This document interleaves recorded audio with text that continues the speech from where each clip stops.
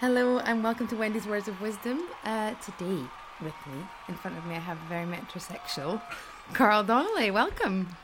Hey. We've just been talking about your metrosexuality. Yeah, I noticed you've got a diptyque candle on the recording desk. I do. I think it's nice to sort of be surrounded by nice smells. I love it. I'm a big believer in scented candles. Yeah? I bought two the other day. I live with comedian Benny Boots. Comedian Benny Boots, that's his full Benny name. Boots. And I came back from shopping with two nice ones, one for my room, one for the communal areas. Which flavours of diptyque? Oh, they weren't diptyque. Oh, I'm sorry for your loss. These were like quite moody ones that, don't burn down properly. The ones that sort of just basically burns down like about a sort of 2 centimetre diameter hole, and the rest of it. And the rest of it's left. But that still smells nice. The diptyque shop in Paris, for those of you who don't know, diptyque candles are just stupidly expensive candles. So middle class. But also, the great thing about them is you can, before you burn them, you put them in the freezer. You know that? No. Put them in the freezer to extend their lifespan. Why? How does that work? I don't know how it works. It just does. I was told to do that. Science. And also, because they're such good candles, you don't have to light them straight away. You can open them in the room and let them fill the air before you light them. These are all money-saving tips. Yeah. But when you spend... I think it's £32. Well, for that size you got there? That's a £20 one. That's a £20, but for 60 it's a dinky one. Boy, Oh, really? Yeah. I'm a fan of a Yankee candle. A Yankee candle? Not a Yankee candles, it's an American brand. Oh, really? An American brand? How strange that they went for the name Yankee. Sorry, I don't even know why I said that. But they're quite big, and they're probably about sort of £17 a candle. Okay. But you get good lifespan. Good lifespan. Well, good flavours as well. Good Christmas ones they do. Cinnamon and orange. Pomander, I believe, was a good Christmas scent. The diptyque shop in Paris, if you go in, they'll talk you through where all the scents come from. But the guy in Selfridges does the same thing. Does he? You go to the diptyque man. Oh God, I can't believe I know this shit. I love this I grew up in a though. council flat. I should Did be ashamed you? of myself. Why? Why? Because my family were poor. What I do now is I like to spend a week's food budget on a candle. Yeah. But the Opapanax candle, the diptyque one, the guy told me that they used to burn it in ancient Egypt when someone died to help the soul go to the gods. Well, this is it. I like sort of incense and all that. I like frankincense, one of my favourite smells. Is it? Yeah, I bought a kilo bag of frankincense. You brought was it? You sure it was a kilo bag of frankincense? We've got a cleaner that comes in every Saturday, and the first time your family would be ashamed. Oh my God! Yeah, I can't tell my family all this stuff. It's all right. It's not going public or anything. But like, they don't understand technology. This would never reach their ears. Oh, good. Tell me about your cleaner thinking that your bag of frankincense was something else. It's like a bag of like crack. It's just like little sort of What is frankincense in its raw form. No, I haven't actually. No. It's basically sort of uneven rock type crystals. Okay. You burn them on. What colour? Like a sort of white, or semi-clear at times. Okay. Quite a sort of cloudy white. Okay. So it looks like drugs, and it's a big kilo. Crystal bag. meth. Yeah, it looks like meth. I've heard. And, I've seen Breaking Bad. That's true, but they make a good blue form. I think standard meth's a bit shit, isn't it? I've no idea. No. I've heard allegedly. Have you had crystal meth? I've never had crystal meth. It's one of the few I haven't had. Does it intrigue you? Totally. I've got a deal with a friend that we are going to inject heroin at some point in our lives. Oh, really? Yeah, just together, a one-off. But what if you really like it and then it won't be a one-off? I'm guaranteed to like it. It's meant to be amazing. Really? I don't know a single ex-addict who has ever said the actual feeling is bad. It's always just when you become an addict, what happens to your life. Well, yeah. So apparently they say it's incredible. Like you'll never be able to fill the hole once you give it up. Well, then maybe it's not a good idea to try it as a one-off. It's not. It's also. I'd worry. You're just going to do it once and then get addicted. It's if you do it once and then think I want to do that all the time. Really? And then start doing it regular enough to get addicted. Surely.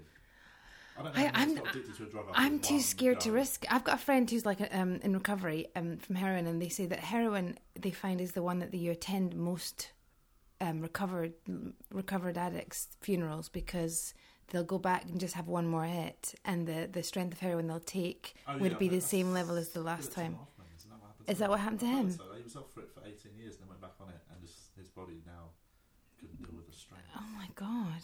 But no, but saying that, yeah, if you're a recovering addict and then you go back onto it, it's different. So I think a totally non-addictive. I think I'd rather just stick with like Green and Black's butterscotch chocolate. Just once. I've got people who rely on me. 3 of which... Actually, your children. Yeah. I was going to say my bet with my friend, not bet, my deal probably would change if either of us had kids. Yeah, you might have to. Yeah. So talk me through your love of the frankincense. Because I was speaking to the kids about frankincense because they were baffled that alarm bells didn't ring for the Virgin Mary when the wise men brought gold, frankincense and myrrh, because they were like, oh, what's frankincense and myrrh? And I said, well, it's used in embalming. Yeah. And they were like, oh. But frankincense is an incense, obviously. That you burn. Yeah, the clue's in the name. It sounds like someone from East End. Yeah, there's an embalming fluid, but frankincense was used in the preparation of the body and all that kind of stuff. So it's a churchy smell. That's what it is. That's why I like it so much, because it reminds me of going to church when I was a kid. It reminds when you had faith. Well, not when I had faith. It's just I've always enjoyed churches more than the things that goes on in churches. I am totally with you on that, because I was brought up Catholic and I love the ritual. It's just not even the ritual. I love the buildings. But I not regularly so much now, but when I'm travelling, if I'm overseas in a city, one of the first things I would go to is like the cathedral. Really? Just I love them. I love cathedrals. I love big religious buildings. Same goes for like mosques and stuff. If I'm in like the Middle East, I always go to a mosque. It's easier for you to get into a mosque than it is for me, I'd imagine. Do they let ladies just... What with the whole... I'm a totally white man. Yeah, I know. You'd be amazed how easy your life is. It's so bizarre being a white male. Things just happen really easily for me. I'm really tough. No. Churches and cathedrals. Yeah, I love them. And I also, this is quite a cynical way of looking at them. Like in Melbourne, if I've got a really bad hangover, like I've just come back from the Melbourne Comedy Festival, the Melbourne Cathedral, one of the best places to go for hangovers. It's so quiet, it's really cold even though it's hot outside, and it's just somewhere to get, like you can get your head together. And get rid of the hangover. People are using it for faith and that, but I just recover from a hangover. Well, it's about... It's about clearing your mind. I guess as long as you don't put your face in the holy water. No, but I do sort of just do that thing of, again, it looks like I'm praying, but I'm just hanging. I'm sitting on my knees, head in my hands. People are like, God, this guy's really getting some stuff in his chest, which I probably am, but yeah, a very different way of doing it. But it's some kind of absolution that you're looking for, isn't it? So you went to church a lot when you were a kid? I went every Sunday, probably between the age of toddler and about 8, 9, when my parents started actually letting me have some say in it. Oh, but I was old enough. You got a say at 8 or 9? I kind of had to wait till I was about... I think I was still going when I was going to university. Whenever I went home, I had to... Really? Yeah. No, once I got to 10, 11, I was totally just stopped going. I didn't believe it, and they were cool with that. Really? Yeah. My parents, they went to a Catholic church, and then we went to... Did you just pick up that little grumble of a burp? I did. It's all right. I was going to let it slide. Sorry. But it's okay. Lucy Porter kept commenting on there was like someone drilling next door when we were doing it, and she was like, I'm not farting. I just want everyone to know that I'm not farting. The worst thing is when you do that on a podcast and then you listen to it back and you can't hear the noise that you keep referring to. Okay. We've never had that before. No. So it just sounds like you're just mental. It's like, what is that drilling? No one can hear it. Well, what was I talking... Oh, yeah. My parents went to quite a progressive... We went to Mass when we were little. Then we went out to senior school. They found this sort of university chaplaincy, Edinburgh University chaplaincy, that was run by Benedictine monks that had all travelled the world, and they'd all done sort of work in South America and sort of building bridges between... they all did work for Amnesty International, and it was really... They were really interesting to go and talk to. I used to think stand-ups there should be more stand-ups that went into the church, because, you'd have a packed house there on a Sunday. People would just go and listen to an entertaining speech. And I remember once the heating broke in the church, in the chaplaincy, and the chaplain said, well, the heating's broken, so it's going to be either really cold in here or really hot. We just don't know yet. But I feel like a period of intense heat would do you all some good. Like, you know what you're all in for? My mum's like blessing herself and doing lots of Hail Marys. So I like priests. I've got a lot of time for them. Weirdly, on the way here, came by King's Cross. I walked past Rowan Williams, the ex-Archbishop of Canterbury. Oh, really? I'm a massive fan of. I once saw him do a speech, and he's a fascinating man. Really super intelligent, like just a proper learned man, and he's very liberal for a priest. Canterbury, but he had to rein it in a bit while he was actually reigning Archbishop, because Church of England's not exactly the most forward-thinking. They're not, are they? I did a radio show with him once, and he was lovely. And it was Easter Sunday, and he'd come in the morning. It was, I think, it was like one of these 8 a.m. sort of BBC London things, and I was like, "Oh, busy day for you, isn't it?" And he didn't. Admittedly, not my best opener, but he just looked at me blankly. You know when you make, aren't you expecting someone? But nothing. But I also, you know, when jokes fell flat. Yesterday, I went to this. I spoke earlier that I went to play basketball, and it was a men's basketball team. Yeah. And the guy that was marking me said, and you know when you make jokes to people that you think they're going to get your sense of humour. Yeah. And he was marking me, and he said, "Oh, I just keep trying not to hit you." And I said, "I bet you say that to all the girls." And thought it was hilarious. And he just looked horrified. Oh well. So you're back from Melbourne. And New Zealand. Amazing. 9.5 weeks was around. I heard that noise, but I'm not quite sure what it was. Oh, the saucy one. Was it Mickey Rourke? Or was it made up? Is it? Yeah, I think it might be. I can't remember the actual. That's not the one with the bunny, the boiling rabbit. That's Fatal Attraction. Okay. The 9.5 weeks is when they just put food on each other and eat it off. Which I've never understood. It's a waste of a good meal. Go out for dinner first. Go for dinner first. Line your stomach. And afterwards have a snack. That's what I think we can all agree. Okay. Best post-sex snacks for you, Carl? I think it needs, I'm a vegan, so... Oh, of course you are. So it needs to be... So I need to know... Protein-based. I'll go for like a sort of, peanut butter. Peanut butter? Peanut butter on... crisp bread. Very sexy. Also very dark chocolate. Okay. One that doesn't have any trace dairy. Okay. Yeah, it's pretty good. I find veganism... Afterwards. Fill your boots with your... Satsuma if you like. I was going... Do you love a Satsuma? I really got back into them. I know that's ridiculous, but... It doesn't. But I've never really... I think the basic fruits don't get enough press. Okay. I've always been one of these people that loves a mango and a pineapple, but recently I was like, just keep it simple. An apple and a Satsuma. Ah. Yeah. Because that's your words of wisdom on fruit. Top 5 fruits? Well, mango would be in there. Mango's delicious. Exceptional. I have to say, recently, pineapple I found, and it was the baby that pointed this out to me. When something's a bit tart or a bit spicy for him, or fizzy in his like fizzy water, he always goes, "Oh, it's a bit spicy." Right. And he ate pineapple and went, "Oh, a bit spicy." So I had a bit of it, and it was kind of quite tart. It is very tart, yeah. I kind of felt it might be. What's really good is if you slice it very thinly and put lime juice on it, then it's very nice. Okay. Yeah, little tip there. When I was in Miami, they brought round... I was in this bar in Miami, and they brought round tequila-soaked pineapple slices. Oh. It was a little slice of heaven. They sort of like... They were calling it pineapple carpaccio, which I was kind of like, that's real beef, isn't it? But and then they put tequila on it. That's where I had the lime-soaked one in a restaurant called Ceviche. Oh, right. It's in Soho. It's very good. It's a Peruvian restaurant. And they do, as a dessert, basically carpaccio of pineapple. And the ceviche means it's cooked in some kind of juices or something, isn't it? Ceviche is raw cooking. It's when it's cooked in lime juice. So you might get like a thin slice of fish that is soaked in lime juice, and the citrus actually technically cooks the food. Oh, cool. Yeah. Every day's a skill. I took you off the subject of top 5 foods with my pineapple introduction. Mango would definitely be in there. I'd go for like a Satsuma. Mango, you've changed. Do you know what I love? Is a Sharon fruit.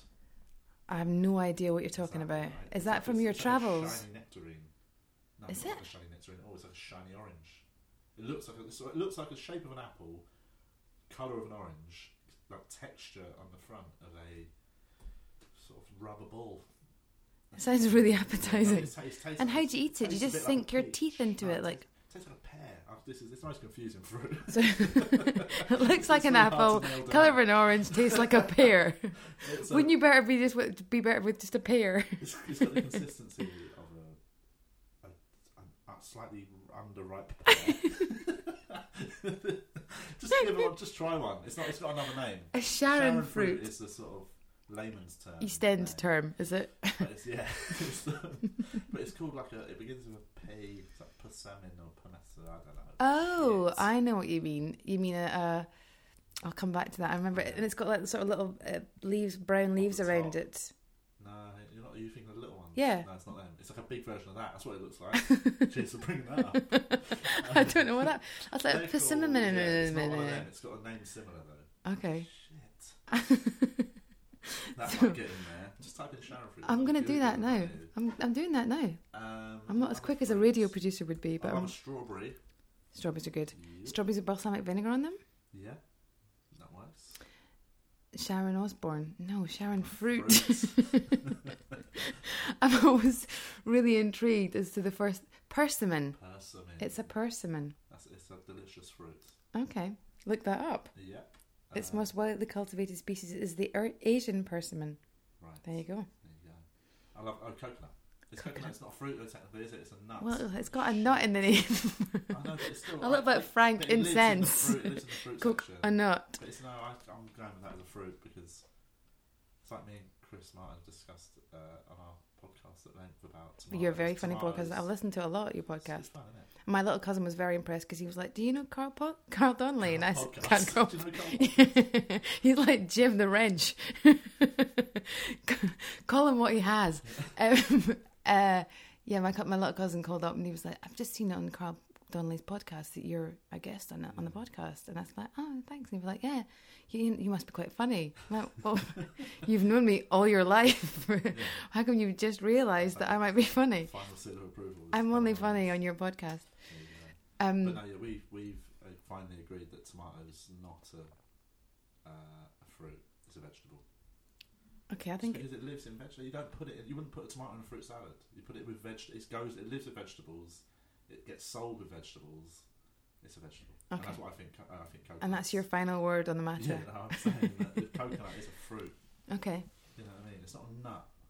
You wouldn't make a sort of coconut. What would I do with a coconut? I would put it in a salad, maybe some coconut shavings, but I'd more commonly put it with maybe a lemon coconut cake. Yeah, it goes in cakes. It's not a nut. You wouldn't put it on as a bar snack. So that is my thoughts on the coconut. It's a fruit. I love the thing is you do spend £32 on a candle now, but you bring sort of working class criteria. Bar snack. That's how I judge if it's a nut or a fruit. If it wouldn't be a bar, a bowl of mangoes out on a pub bar on a Sunday. No, because that's going to quench your thirst. I think it's commonly accepted that if you put salty things out, they're going to want people to drink. It's true. We used to when I lived in a pub. Did you live in a pub? Went up between the age of 9 and 12. Okay. We used to put mini cheddars out on the bar on Sundays. Okay. Cubes of cheese. Party time. Yeah, it was. Did people drink more? I don't know. Were you just being friendly? I was 9. I don't know. You might be some kind of like Rain Man genius. Let me just check my files. 92. Okay, now I want to know about Melbourne and Australia and New Zealand and well, how was it? Tell me what happened. What are the differences over there to here and all that kind of shit. If you could just chat, I'll interject and interrupt occasionally. It's not. I mean, Melbourne's a very cosmopolitan city. Audiences are quite well. That was my foot. Did you hear that noise? Yeah, I did hear that noise. That did sound like a fart. You're a big fidgeter, aren't you? I like a fidget. It's warm as well. It is. Sorry about that. It's not your fault. Sorry about the heat. No, I should have phoned ahead and sorted that out for you, Carl. Melbourne's good for food, isn't it? Very good for vegan food. Actually. Is it? Yeah, as is Auckland in New Zealand. Ah. The rest of New Zealand, shit. The rest of New Zealand isn't shit, Not just the food. food. For vegan. Oh, right, okay. But no, gig-wise, the audiences are pretty similar, I think, in Melbourne. Mm-hmm. Not that different. New Zealand, Auckland and Wellington are pretty open-minded, pretty easygoing. Mm-hmm. Then you get into the sort of outback, we went to the South Island. Right. Lots of Scottish people in South Island, isn't there? Yeah, there was actually. I didn't Lots of Scots went there because Dunedin we passed through Dunedin. Well, Dunedin is what Edinburgh used to be called. Really? In days of old.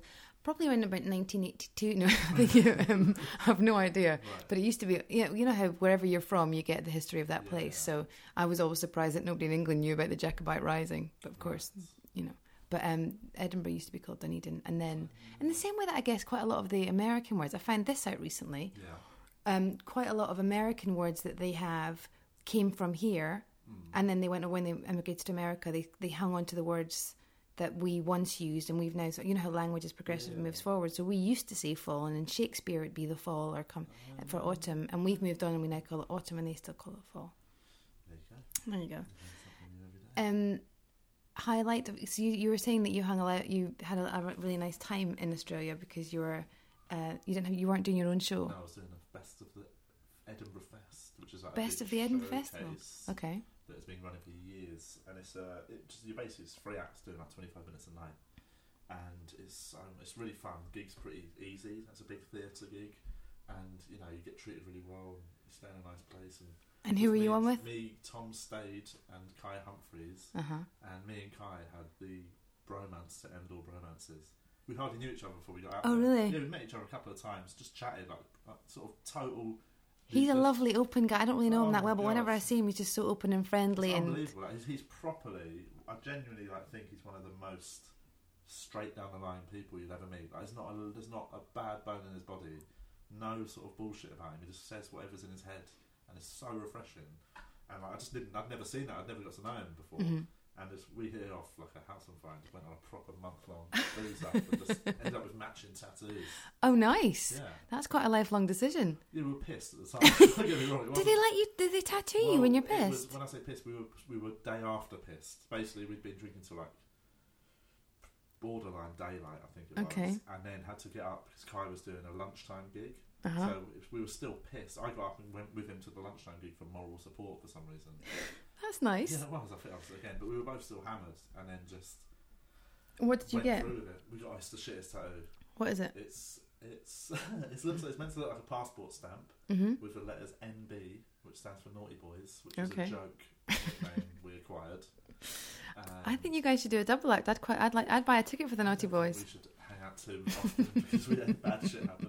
I saw a couple of your updates on Facebook. There was there was sort of antics on a hotel balcony or something, wasn't there? Naked nudity, and it was just proper lads' holiday stuff. Oh, cool! It's nice to just let loose for a moment. But sponsored by someone else, which is always the best. It was really good. We had a real little. It was a month-long lads' holiday, but also very productive. I was still writing my new Edinburgh show while I was out there. Oh, cool! Yeah, so actually somehow I managed to be a liability and productive at the same time. Tell me about the pain of the tattoo, because obviously you were hungover. Oh, it's fine. They don't really hurt. Where did you get it? On my shoulder. Okay. It's really cracked. It's red. Oh, Naughty Boys. Yeah. There you go. NB. Because I've got a tattoo. Yeah. But how would you describe the pain? I only got a tattoo last year. This year even. I've got 2, and they don't. I think it's just very scratchy. Is all it is. It feels like somebody's just doing a sort of constant, annoying scratch, but it's not painful to the point of like pain. Is if somebody hits a knife into your arm, not a knife, like if you get stabbed in the arm by like a needle or something. That's sore. It's really quick, but that constant sort of scratchy pain is very manageable, I think. I was told it was akin to having someone flicking your sunburn. Yeah, that's how it works. It's a bit of a weird description. Is it? It was a guy in a tattoo shop in LA who looked a bit like he should have been in ZZ Top. Oh, really? Yeah. Yeah, I think, anyone who's not getting tattoos because they're scared of the pain is an idiot. There's much better reasons to not get a tattoo, like the concept of being scarred for life.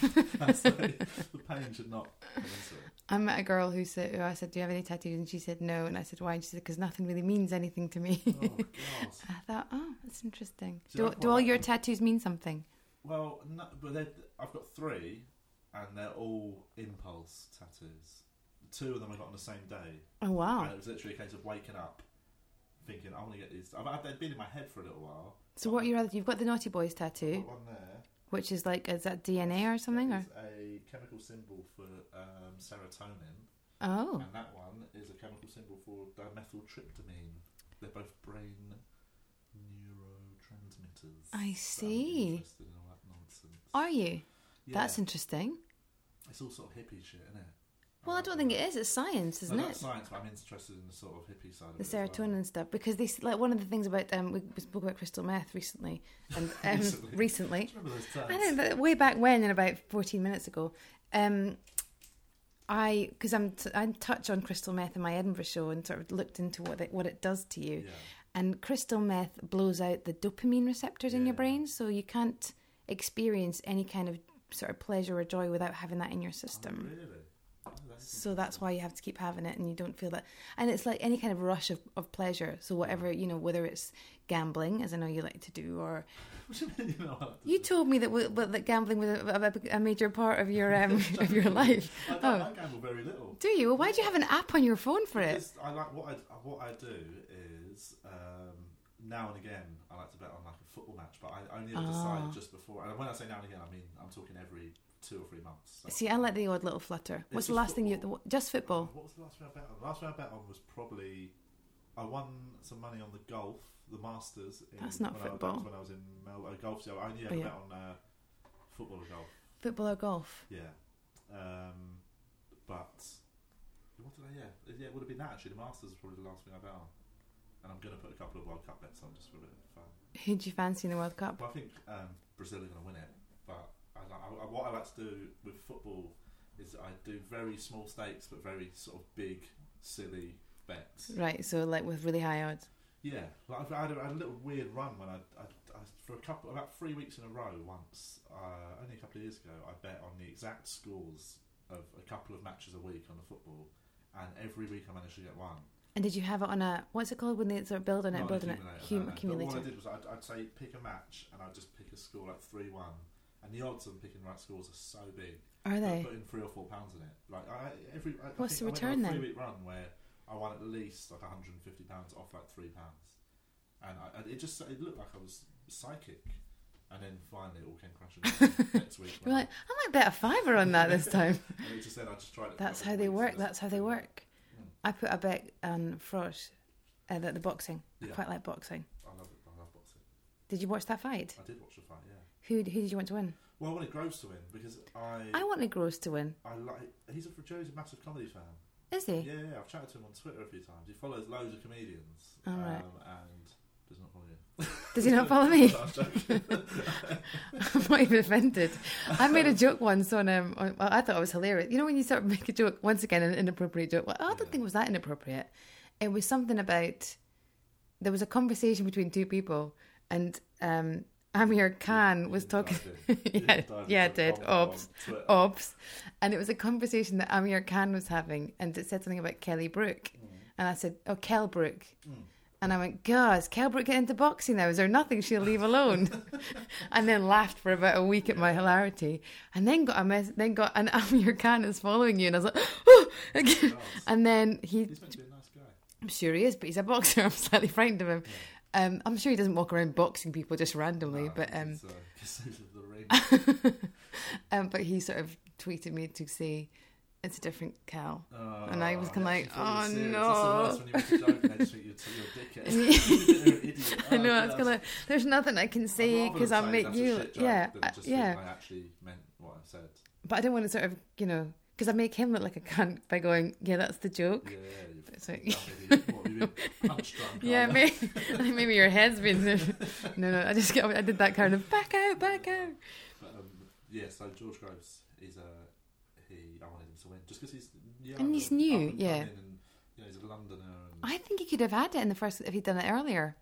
Well, I don't think. I think Carl Froch is just at the minute a better boxer, but I just think his time's coming to an end. I would have preferred Groves to take it forward, but yeah, no, I think Carl Froch after the first fight knew exactly what he had to do and just totally played it really smart. And it was always going to be much harder this time for Groves to beat him. I don't think people realise that. People are always like, but now Froch is scared of him. It's like, not at all. Carl Froch has got... He's got so experienced, isn't he? And he knew exactly what he needs to do. And he watched it and he just did it to the T. What fight would you like to have seen, like to have been at? What actual fight has happened? I don't know. I would love to have been at... obviously the big ones like Ali and... Foreman, but I think in terms of British boxing, I would love to have been at the first Eubank Nigel Benn fight, which I just think is like it's brutal. I'll tell you my favourite boxing fight of all time. What is Mickey Ward or Turagati? Do you know the film The Fighter? Yes. So The Fighter is based on Mickey Ward. Yes. But it's really weird actually. I really enjoyed it as a film, but the film stops when the really big things happened. Like, so it stops when he suddenly became a contender, I think it was. Or he won like a belt. Well, he had no chance, did he? And then he sort of... Yeah. But then the next fight, after the film ends, the next fight he got was a title fight against Arturo Gatti, who was the best in the world at that time. And that fight is regarded as one of the greatest fights of all time. But I'm the going to film, write for that some down. reason, stopped before he actually... And in the fight, Arturo Gatti was the massive favourite. Mickey Ward was this guy who now had a title shot, but was still a bit of a brawler. And they had the most brutal 12 rounds of boxing. It was like something from a Rocky film. They were both had iron chins. So it's basically, it almost looks like they almost agreed, we'll stand opposite each other, punch each other in the head. Whoever goes down loses. And they just did that for 12 rounds, and Mickey Ward won it on points. It was a massive shock. And then he became the champion. And then the next fight, rematch, Arturo Gatti beat him again over 12 rounds. And in the decider, Arturo Gatti won that. So, but it's just them 3 fights are amazing. But the film just... It's interesting, nice bit, but that's what Hollywood want. They want the struggle, don't they? And then the sort of could have also then had the big ending. Like they sort of stop it when he becomes 5 hours long. Yeah, I know, but it's been better. I don't, because I know the real story. I think when I watched that film, I loved it, but thought I would have liked to seen the actual big ending, which is him actually becoming champion. I remember watching the Michael Watson fight. Remember that? And just that sort of excitement turning to horror when you're like, it's brutal. So brutal. I read a thing yesterday about Sugar Ray Robinson, about he once tried to cancel a fight because he had a dream the night before that he killed the guy, and he tried. Oh no, it was like a week before. So he tried to pull out the fight because he had a dream, and the money man will let that happen, won't they? Because this is it, and everyone told him, well, it's just a dream, and he killed the guy. How bad would you feel about that? Yeah. I think I'd feel pretty bad about that. I don't care about like killing anyone. Let alone if I knew it was going to happen. I still went through it. I know, but then you've got that thing, you know, that sort of psycho babble, isn't it? But at the same time, if you actually, you'd be like, oh shit. Yeah. Did you ever do that thing in the questionnaire that came through one Edinburgh for all the comedians, and it was somebody was doing sort of some analysis, psychoanalysis on comedians, and it was a questionnaire, but you know, do you prefer hot conditions or cold conditions? Do you think like this? Do you have a visual memory or a word memory? Right. Do you believe you have magic powers? I was kind of like, well, not now. I'm not going to admit that, I think. Obviously, I'm magic in some areas, but I'm not going to share that with you. I once had the pleasure. I was flying up to Glasgow on an EasyJet flight, and we were waiting for the last passenger to get on, and the last passenger gets on, and it is Mike Tyson with his whole family. And they woke up the flight, and he was doing some kind of after dinner speaking in Glasgow. And when we got off, I thought, it's Mike Tyson. He was waiting for his baggage, and I was like, that's Mike Tyson. And I had the baby with me. My youngest was 6 months. So I went up to Mike Tyson. I said, excuse me, would you mind awfully just holding the baby so I can get a photograph? And he was like, not at all. And so I've got a photograph of Mike Tyson holding the baby. Yeah. And my husband Stephen was coming to pick me up, and he said he looked across and he thought, that looks like Mike Tyson. It can't be, because Wendy's chatting to him and he's holding the baby. I was like, hi! You'll never guess he was on the flight. I never approach anyone if I see anyone who's super... I tend not to, but then I've got this thing where there's people that I kind of... I mean... Mike Tyson is one of those sort of... My sister was furious. She was like, oh my God, I can't believe that you approached him and he's such a bad man. And I respect his fighting. But and also, I think I've never condoned anything anyone does, but he's a very damaged individual. Yeah. He's had a terrible upbringing. Terrible. And I think when you see him talk now, he's very, He's very humble. He's very humble. I think he knows his... he went off the rails. He knows all that. I'm not saying that doesn't justify. Yeah, it doesn't justify anything, but at the same time, you can't help but sort of think he has not had the best. He didn't exactly know full well what. He's not a very smart guy, is he? Well, even Jay-Z says in that song. What is it? Was it the song about New York when he was talking about when Jay-Z was like mentions how much money Mike Tyson got in the one night for that one fight and how crazy it would make you, and it did. You went off the rails. And also how much of his money was nicked off him by everyone around him. Yeah. I think he's just one of these people that is mentally... Well, he's doing after speaking because he's skint. Yeah. What was I going to say? I completely forgot what I was going to... I've lost my thread. thread. Do you approach people? Yes. Have you ever... But that's what I was going to say. I would not... I used to not do it, but then there's people that I've been in the same room with and gone, I wish I'd... it's excruciating and embarrassing. To today. When I saw him afterwards, I was like, I'd love to have a chat with him. Well, why do I just think these little snippets happen so seldom in life that you've got to. I know, but I don't like to interrupt anyone. Weirdly, talking boxing, I was on a tube, probably early part of the year, and Anthony Joshua, the gold medal winning super heavyweight British boxer, won the gold at 2012. He got on, and he's an absolute unit. Like, he's about 6'5", built like a tank, really good looking. So you bastard. What are you doing getting on the tube? Making us all look mortal. And no one was looking at it. I don't think it was, a bunch of business. It was an early morning tube, I remember. And what were you doing up early morning? I was going for a meeting somewhere. Okay, you. About some shit. Didn't happen. Which is a good comedy. What about a free flight to Australia? A lot of meetings happen in comedy. Very little actually ends up coming from them. But I was so busy staring at him that the person next to me got up, and then he came and sat down, and I was so like, I was like, you're getting all excited. You're hitting the microphone. Yeah, I was going to turn to him and say, look, man, I don't want to interrupt, but I just want to say, really enjoyed watching you in the Olympics, and I know he had his first. And how nice would that have been for him to hear? I know, but I just don't think like that. I was so nervous that I didn't notice that a really old woman got on and was standing right in front of me, and obviously needed a seat, and he got up and gave her his seat, and I looked like a prick. Yeah. I was like, oh God. And I tweeted him. I tweeted saying, just look like a prick in front of Anthony Joshua, because I didn't give my seat to an old lady, and he even said, oh, you should have said hello. I was like, oh God, I didn't. Yeah, but I think you did. Like, we had a thing, and we were in Disneyland, and with the kids, and Jason Segel walked past, and like my husband and Max nearly wet themselves because they love the Muppet movie and they love Jason Segel. And Max was walking along. We just bought him these Mickey Mouse hands. Yeah. And Max was like, Mummy, it's Jason Segel, Jason Segel. I said, Max, it happens so seldom. Go up to him. He's in a public place, and I'm sure he won't mind. If there's anywhere you're going to approach a man from the Muppet movie, it's in Disneyland. Yeah, so he walked up to him and he said, hi, I really liked you in the Muppet movie, and would you mind signing my hand? Yeah. And so he did. He was like, of course, and signed it. And I said, I'm really sorry to bother you. And he was like, it's no bother at all, ma'am. I was like, oh my God. And then I was like, that's so nice of him. It was so nice of him. My husband was like, you'd have to be a right cunt to say no to a kid in Disneyland. Yeah, that would be, there's one place you couldn't say no. Because I understand when people say no. I get it. If you just get it all the time. But if you do get it, but I always think if you're going to approach someone, be prepared for them to say no, and for you to be okay with that. Yeah, totally. But if someone's your hero, why would you miss that opportunity? I once, do you remember Reg from The Bill? Did you used to watch The Bill when you were young? I do vaguely remember. Yeah. Reg was the guy with the big nose and sort of been in it for years. Brill creamed hair. Yeah. And sadly, he almost killed himself. He attempted suicide when they cut him from The Bill. Oh no! It's really sad. But it's really sad. But anyway, back to my story. Years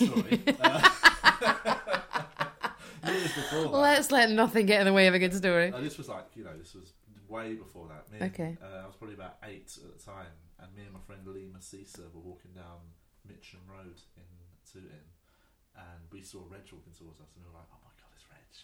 And as he got right near us, we went, all right, Reg. And he just obviously must get called Reg a lot, which is his character name. Doesn't like it, so he just turned around to 2 8-year-olds and went, fuck off, and walked on. And we obviously oh my God. But that is quite harsh. That is quite harsh. Yeah. But we did call him Reg, which I think must be fucking annoying. It must be annoying. I don't know because you're for him then. Well, then again, I suppose years later he then tried to kill himself. So in many ways, you get the last laugh, Carl Donnelly. Yeah, I mean that's not what I wanted. I won't lie. I would rather than just chill out a bit.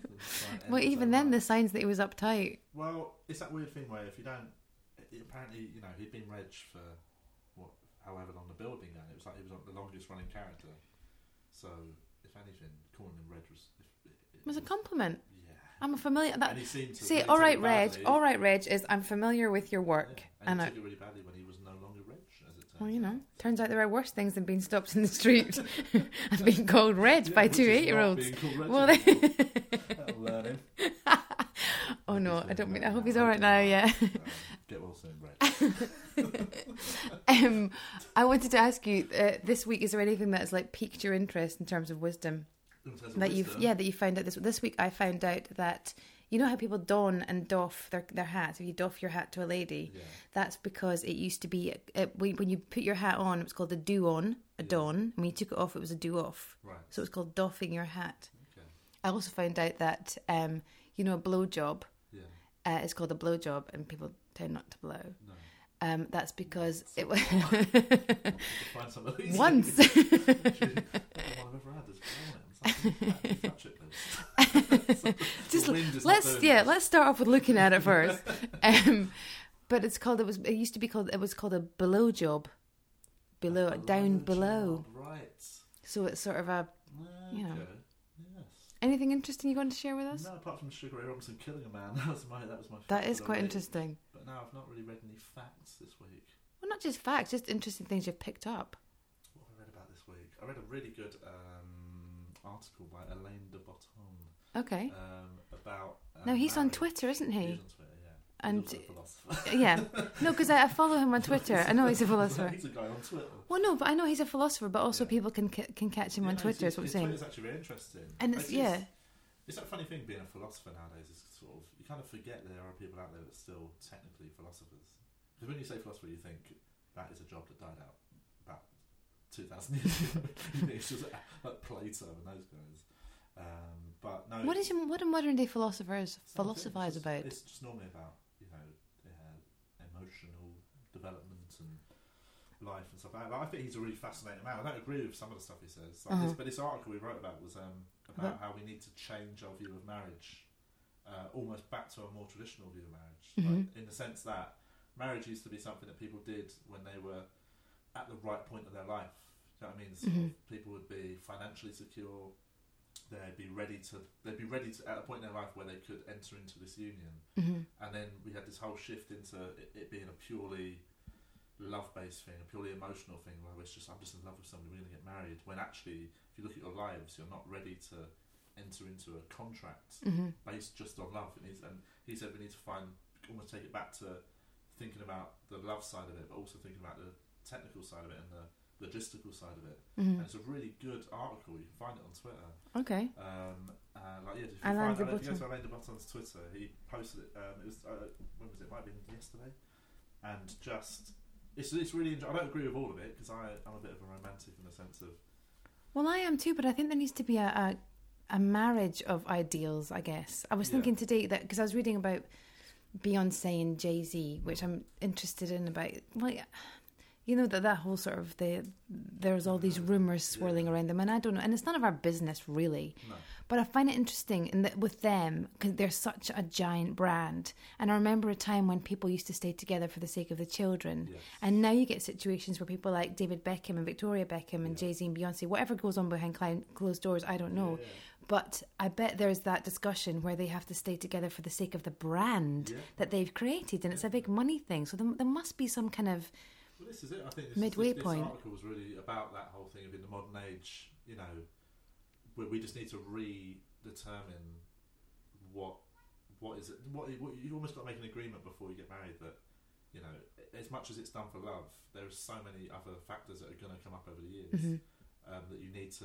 He was saying you basically need to be at a point in your life when you understand them rather than diving straight in. Yeah. And he does bring up things like infidelity and just because statistics and that. Like it is a fact of. He says he actually does argue the point that you need to split sex and love, which there's parts that I don't agree with, but if you read it, he sort of says that the infidelity statistics are massive. But then if you speak to like old people, who I find really the most interesting people on the planet, it's important to talk to old people. But they laugh about our obsession with fidelity. They think it's hilarious that the older you get, the less it matters, because if you've got a union with someone that goes on 40 years and they fuck someone else, it's not ideal, but it doesn't have to be the end of the world. No. Whereas when you're 25, that's the fucking end of the world. Yeah, totally. But that's what this is all. It says, like, maybe we need to get to a point where we can understand that it isn't the end of the world if somebody has just a drunken physical thing for 1 hour or whatever with somebody else. So that doesn't. It's because we imbue that with so much more, don't we? We take that as a rejection people, rather than. I think the assumption is that if somebody does that, then they don't love you, and that is. And his argument is that I can't remember. I literally read it and enjoyed it, but I didn't take every word in. But his argument is that's a ridiculous way of thinking. And it's quite a lot of pressure to put on a friend, like a friendship or a relationship. Like even, I always think it's interesting how, like the sort of different judgments you put on things and depending what the relationship is. So if my friend's 5 minutes late, I'm like, oh, you must have got caught up. If my husband's 5 minutes late, I'm like, there better be a good reason for this. Yeah. If my ex-husband is 5 minutes late, I'm like, oh, for fuck's sake. Yeah. It's always like this. Do you know? And it's ridiculous. And I do have to have a word of myself. But it's, you know... The expectations on it are so massive. And my favourite part of it was about how he thinks one of the major problems is that when people enter into any relationship, I think... unless you've loved enough time or been in love enough times or been through enough relationships, he says a lot of times people they think they're looking for love, but what they are is they're looking to be loved, and they're not ready to actually love themselves. And he said it's a real parental thing, because you grow up, you know, with this constant stream of love from somebody else. Hopefully, you don't have to love them hopefully, back. Yeah. But I mean, not in every scenario. But the whole point is parents give you sort of questioned love. And you take that in, and you never really, as a kid, think about giving it back. Yeah, you naturally do sometimes, but you don't. You know, you're not going to constantly throw love back at your parents. Yeah. So you grow up just you get to the age when you actually get into relationships, and all you've ever been is loved rather than having love back. And he says that most people take that into adulthood. They get into a relationship, and all they really care about is being loved. They don't understand that themselves. All they're thinking about is this is love, but actually they're just taking it and not thinking about what they're giving back. But then if people thought about it more like that, it'd be a much more even setting. I always think it's interesting because I helped a friend fill out her online. She was going online dating, and I find some of the questions ridiculous because I was saying, well, you know, it's like, do you want children or not? It's not a ridiculous question, but some of the things I was like, you should really talk about what drives you drives you nuts, because if it's like the things you will fight about will not be whether you want kids. It'll be like the fact that they've squeezed the toothpaste from the centre of it, and the day-to-day stuff that you go, oh my God, just put the empty milk bottle in the bin. What's the issue? You know, and it's a tiny thing that you wouldn't want to put on your dating profile because it's going to make you look like a nitpicking twat. Nitpicking. Stop nitpicking. But I find it really like that sort of criteria for being in a relationship with someone. Yeah. But I mean, how old were you when you got married? 27, maybe. 27. Same age as me when I got married. I was 27 when I first got married. Yeah. And did you feel ready for it? I don't know. I don't think I did, actually, in hindsight. It's weird, at the time, it's that thing. This is why I found this thing so interesting. Is that at the time you think you're ready for it, but you don't know if you're ready for anything. But then you still don't know if you're ready. And then obviously mine didn't work out. And my first one didn't. I think it's important to have the first trial marriage to figure out. Marriage. There's a whole load of things that you need little training courses on. What they don't teach you, like before you have babies, they sort of, when you're a woman, they teach you how to breathe and all that kind of stuff. They don't teach you how to, like, Lego. I've got boys. I didn't know about putting Lego together and all that intricate. It's fucking. And I'm sure it's to train you for IKEA furniture when you get older. I think that's what Lego is. It's a whole plan by IKEA to get men's brains working at full whack so they can put together shelves. But Lego does my nut in and all that kind of, and like applying makeup with one hand while you're driving 3 kids to school. That'd be a really good skill to learn. That's highly illegal. What? Applying makeup? Well, driving one-handed while you're doing makeup. I'm sure it must be. I won't be the only woman. I won't be the only woman that does it. I've got an automatic car. I've got an automatic car. Is that okay? I'm not changing gear. I'm not a mad woman. One of the kids doing gears. You did a kid gears. I did foot in my makeup. Yeah. Are you a driver? Am I? Yeah. I'm a driver. Okay. Just wondering. Do you ever put your makeup on while driving? No. I don't need to.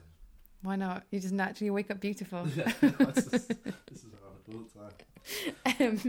I find I must look up that article because I'm now worrying. Obviously, I'm now remarried, and I worry about keeping it going because also I read a thing recently which said because it takes 7 years for cells to renew. Yes. Every 7 years, you're a different person. So I was kind of like.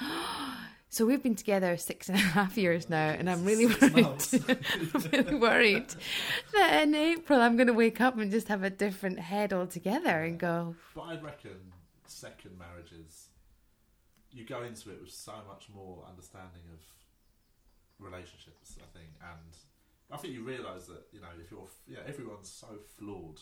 Yeah. But I think when you go into a first marriage or even a first massive relationship, first time you move in with somebody, like, you know, if you're at that point, chances are you've been together long enough that you know they're flawed. Mm-hmm. But I do reckon people have this weird assumption that getting married is going to sort of iron some of them out. Do you think? I think so. I think it's like moving in together. You think this is going to be the thing to take us to the next level, but you don't need to be taken to the next level. If you're in love with somebody, you're in love with them. Or why? Yeah. Don't think about levels. If you move in together, that just means you get to spend more time with But each you know, other. I don't But understand. their flaws are then going to be more amplified if you are with them all the time. Well, not all the time, but much more time. And I think that's what people mess up. They think moving in together is going to somehow take them to the next level. But if you're looking for a next level, you're not doing it right. Mm-hmm. If you love someone, just be with them, regardless of. But don't you think that, like, we're all programmed to, like, I feel like there's an obsession with the next level from an early age. Oh, totally, yeah. Because when you're a kid, people ask you what you want to do when you grow up, and then when you get to what you're going to study at school, and what A-levels you're going to do, and then what you're going to do at university, and what you're going to do as a job, and then if you've got a boyfriend, you're going to get married, you're married, you're going to have babies, you're going to have another baby. You're like, oh my God. Yeah. It's just constantly pushing onto the, that. Yeah. I don't know if that's just a thing. I think it is. And there's no escape from it. Well, no, there is. You can naturally stop being like that. I'm just saying that other people. I'm not saying it's the pressure from within. I'm saying outside forces always say that. I think there is pressure from within. I think that affects you from a young age. I think that happens, and I think it becomes your instinct to always question where you're at and look where you should be. Like, most people. That's ambition, isn't it? When they get towards 30, because I think from what they've learned like that, and their natural instincts to think, why aren't I where I thought I'd be, or where should I be? No, I know loads of people. I think it's quite good to be aimless in that respect, because I've never known where. I've never known where. Mind you, I have this thing in my head, which I've now. Before I used to sort of have a voice in my head that would beat me up quite a lot, right? And now I have the voice that I use, that I tell my daughter things, because my daughter worries about lots of things, so I try and sort of settle her mind, and now I borrow that voice sometimes for me. So I was in yoga the other day there, and this guy was doing this exercise, and he lay on his stomach, and he brought his feet over and touched his head. What? It was amazing, and I watched it and thought, yeah, in my head going, that's pretty amazing. But I have grown 3 humans, and that is something you will not be doing, my friend. Which, I didn't need to. You have that sort of justifying voice in your head. Yeah, that's why. I think, I don't know, I'm quite good at. Maybe it's not a great thing, but I'm not massively ambitious in. I don't. Not that's the wrong word. I love it. You say you're not massively ambitious. Can I remind you of? You're quite competitive, though, aren't you? In what sense? In the sense of, like, maybe seeing late night in a kebab shop in Newcastle, when. No, but this is the thing. Yeah, this is something that I take more joy in little things like that. Right. Like, just for listeners, I had a little competition with some guys on a punching machine in a kebab shop. I had the most drunken weekend with Carl Donnelly in Newcastle. I went for a couple of drinks every night after the gig, which ended up with me seemingly on a one-woman mission to empty the comedy club of red wine, and then one night ending up in a kebab shop and worrying that the kebab man didn't like me because he was so pissed off with drunk people. That's the story I told in my Edinburgh show. That story was in my Edinburgh show the whole run last year. No! Of you actually thinking a guy at 3 a.m. was upset with you when he was just upset with his life. I think he was working in a kebab shop at 3 a.m. in Newcastle, and you thought he was upset that you said something out of turn. Well, I often do say things out of turn. But Carl punched the punching machine, and you got like 720, I think you got on the score, because giving me score. And then these 4 guys came in and they took it in turns to punch the machine. And of course we were watching, and they got about 540, 570. Carl just leans forward and goes, 720, mate. I enjoyed that. I thought they were going to kill you. It was fun. It was fun. Big things in life, I'm very easygoing about. Like with comedy, a lot of comedians I know are, very, not insecure is probably the wrong word, but they're constantly thinking like, oh, I'm not doing what I should be doing. They're comparing themselves against somebody else who's more successful. And for some reason, God, that would take me forever.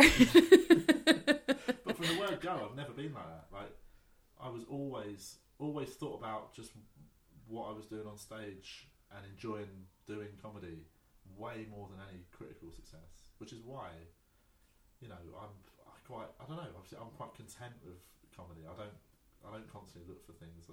My agent gets the easiest ride on earth. Really? I never call him up to say, why aren't I doing this? Why aren't I doing that? If anything, it's normally me saying I don't want to do that when he offers me things. Oh, really? Well, just like again, it's that thing of what have you turned down? I don't know, just shit television Just shit shows. yeah. Just like little, like really crap, like sort of panel shows or pilots that are just shit. And it's that thing where I don't have it in my head like, right, if I do this, maybe then I'll get. Lots of people think like that, though. Most comedians do, I think. I find it quite bizarre when you meet when people. I mean, you meet people backstage at a gig and they sort of glorify how busy they are, and they say, "What have you been up to?" And I'm kind of like looking after kids, chatting for an hour a week. Yeah. But this sort of glorification of busy. Yeah, I love being a stand-up. I love doing comedy, but what I also love is the fact that it gives me time to do my own shit, like travel and sort of going to Australia and New Zealand is. You're taking yourself out of the industry for 10 weeks. So for that, it's not professionally, it's probably not the best thing to do, but I just like travelling. I like going away and like doing gigs over there and writing and seeing what that's about. And I went to India for 5 weeks earlier, like at the start of the year. I like getting away from it as well. Where is the one place that you've been that comes back a lot? You know how there's certain places in the world that you go to that, when we went on honeymoon, we went to Tanzania. And there was one morning that we came out and we were staying in this sort of lodge in the side of a rock, and there was a river there. And I woke up one morning and there was it sounded like pigs snorting, and I was like, what is that? Yeah. And there was hundreds of hippos in the water. And I remember thinking, okay, this is going to be a mental image. I didn't grab my iPhone or anything and take a photo. I just did that, and the smell of it, and it's that sort of heavy, musty smell in Africa, and going, okay, I'm going to hang on to this one. This is one of those things I'm going to hang on to. Yeah. That I'll chuck in the memory bank and I'll have that at some point. Yeah. Have you got anything like that? Loads of them. Like India's full of them sort of places. I went really? to the Himalayas, the Indian side of the Himalayas, just for 4 days. It's so remote and secluded. And in New Zealand, actually, this time when I finished at the Wellington Comedy Festival. No, I did. So the New Zealand Comedy Festival runs in Auckland and Wellington, and I finished my week in Wellington. Had 3 days off before I was meeting up with this thing called The Convoy that travels around the country, and there was 5 comics on it doing it. But I had a few days off, so me and the comedian Marcus Birdman, we just found a really secluded place in the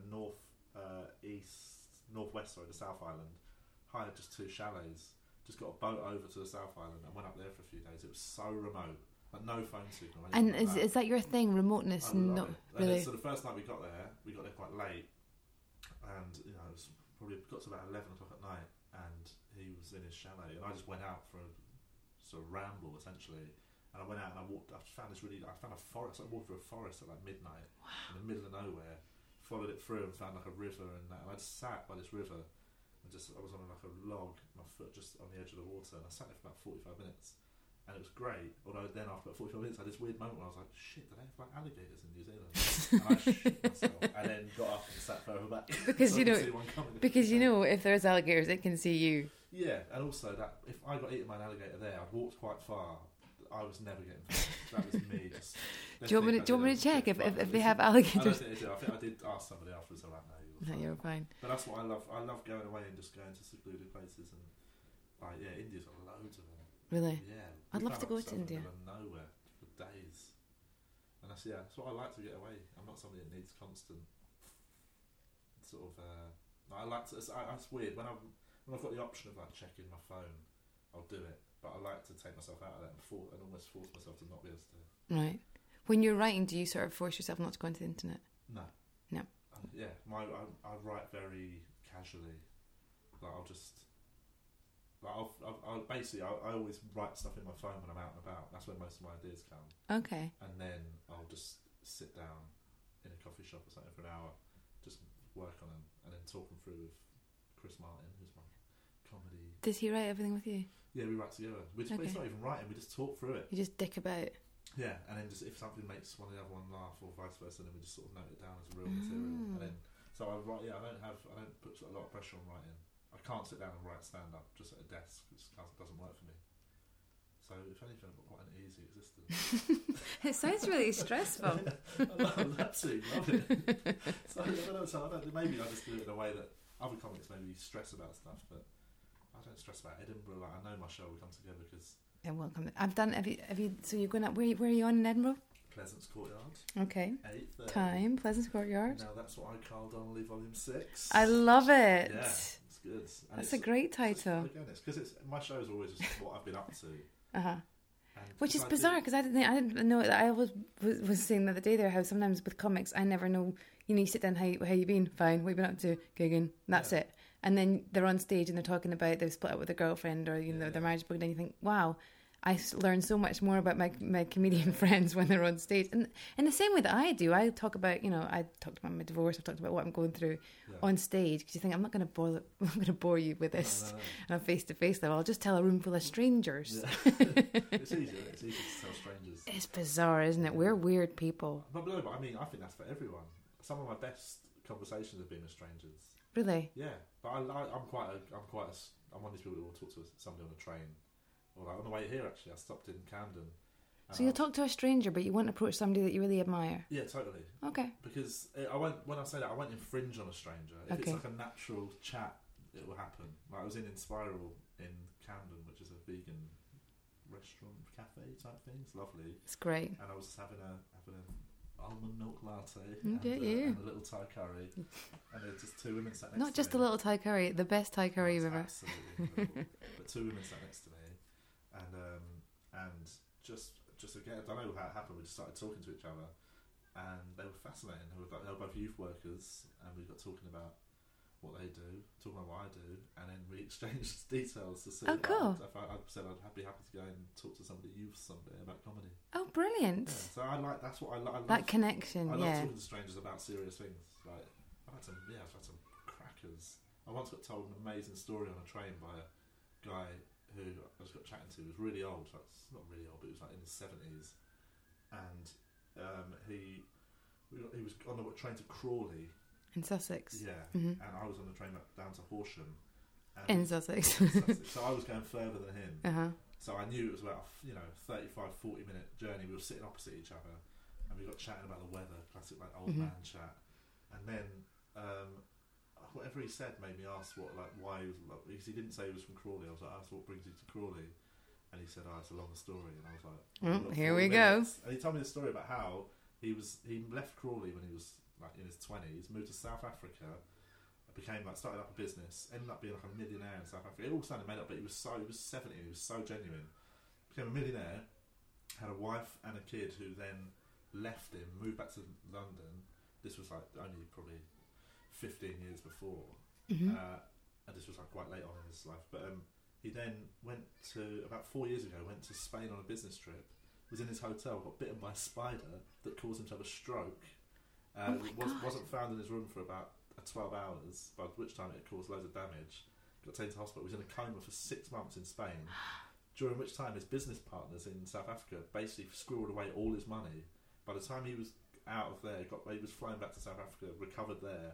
By the time he was basically with it enough to start looking back into his finances and his business, they'd taken him for everything. He was literally penniless, bankrupt, and then had to move back to London, lived in a council flat in Crawley. Oh my God. And then when he got back, his ex just met a new guy, didn't want the kid, unloaded the kid on him. So now he'd gone from being a millionaire in South Africa, where his wife and kid were back in England, to being in a council flat with his son, who'd not really known for the last 10 years, whatever. And he told me this story that lasted about 40 minutes. And it was one of the best stories, like, in terms of... That's a film. Yeah. But that's what I mean, that's what I love, like... I think it's easy. I think it's easy to talk to strangers about serious stuff because it's a one-off conversation. Never going to meet them again. Yeah. So just get rid. Astonishing. To a friend, they're going to follow up and ask me how I'm doing, and I can't be doing with that. I like strangers on train. I once met an old lady on the train from Edinburgh to. I was going to see my father, who lived in Falkirk, midway between Edinburgh and Glasgow, and she was going up to Fort William. And I helped her with her bag on the train, and she was American, and she must have been in her 70s, really old lady. And she was like, "Do you want to sit with me?" And I was like, "Yeah, sure." And I was chat. And she said she was going to trace her Scottish ancestors because her surname was McCaig. Yeah. I thought, okay, cool. And she was going up to Fort William, blah, blah, blah. And she was like, "Do you like rock music?" And I said, "Yeah, I like rock music." And she's like, "Have you heard of Guns N' Roses?" I said, "Yeah, I've heard of Guns N' Roses." She's like, "My grandson is in Guns N' Roses." Duff McCaig? Yeah. Yeah, in Guns N' Roses. I don't know if it's surname. Maybe I've got the wrong. It's Duff something. Yeah. Anyway, but yeah, random old lady on a train. Wow. Yeah, and of course, even rock musicians have grannies. Yeah, I suppose. Yeah, no. Bizarre. So, in short, speak to strangers on trains. Well, speak to strangers in general. Me and Chris have talked about it on our podcast about how me and him love a chat with A random. not just randoms, but like in shops. If somebody's serving me in a shop, I'll have a chat to them. Like waitresses, waiters. Duff McKagan, his name is. Okay. Sorry. But yeah, no, I don't know what it is. I've got sort of, I can't help but talk to. But that's the service if people we as were, well. I think it's a comic thing, isn't it? If we were like in the olden days, we'd be wandering from town to town, going, "You never can guess what happened in York." Yeah, I just spoke to this guy whose wife left him. yeah. It's the same thing, isn't it? But it's really funny when you meet somebody, or not meet somebody. When I know some comedians who are fantastic stand-ups, but so bad at talking to people in public. Really? Yeah, like Ramesh Ranganathan is a good example of somebody who me and Ramesh just like whenever we like because he's a vegan as well. So now we're going to meet up for a bit of a vegan lunch. It's dinner. quite a thing. Yeah, there's a few of us now kicking around. Me, him, Sarah Pascoe. She gone vegan. They're all vegans. Then you've got people that have gone veggie, like John Robbins and Chris Martin's sort of veggie. Like, yeah, there's more of us. What's the sort of veggie? Eats fish. He eats like prawns. Nuts. But, I don't eat any red meat. I don't eat anything that looks cute. right. But I don't like chickens. Yeah, I suppose They're they do fair it all game. rough, yeah. But me and Ramesh were in Mildred's in Soho, which is a really good vegetarian restaurant. Is it? Do a lot of vegan options. And I was just chatting to the waitress, and we were just having a laugh. And then we got a dessert that was really one of the best vegan desserts I'd ever had at that point. And Ramesh got it too, and we were both just like, "This is unbelievable." And she came over. What was it? It was a peanut butter chocolate brownie. Okay. It was just with soy ice cream. It was so good, warm as well. Really. Like, she came over and she was like, "How's the dessert?" So me and her chatted about the dessert before we ordered it. And then I was just joking and saying, I don't believe this is vegan. Like, I want to check the ingredients. We're just messing around. Yeah. And then she just turns to Ramesh and went, "Oh, you enjoyed it too." And he just panicked and just repeated what I'd said pretty much word for word. And it looked so awkward. he just doesn't have that. He's not great at chatting to strangers, but on stage he's an incredible stand-up. He's a great stand-up. Yeah.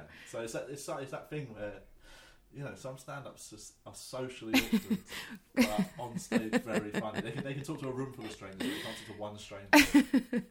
And it was so funny watching him. He totally just hit the panic button and just went, "Yeah, I don't think it's vegan either. I can't see some ingredients." And I was just losing it. I see her face. You know when somebody's like, a waitress can't help but look at you like, "What are you talking about? What's wrong with you? What is wrong with you? The worst though is when you make a joke to like a waiter or a waitress and it's shit and they don't hear it and they go, "What?" And you have to repeat it. It's like, yeah. Never mind, it's a joke. It's a joke. No. Ah, lovely. Well, thank you so much for coming. I think we'll wrap it up there and let you crack on. Give us a plug for your show again in Edinburgh.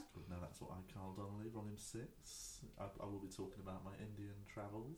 Ooh. Yeah, might talk about some other dodgy scrapes I've been in the last year. What time? 8:30.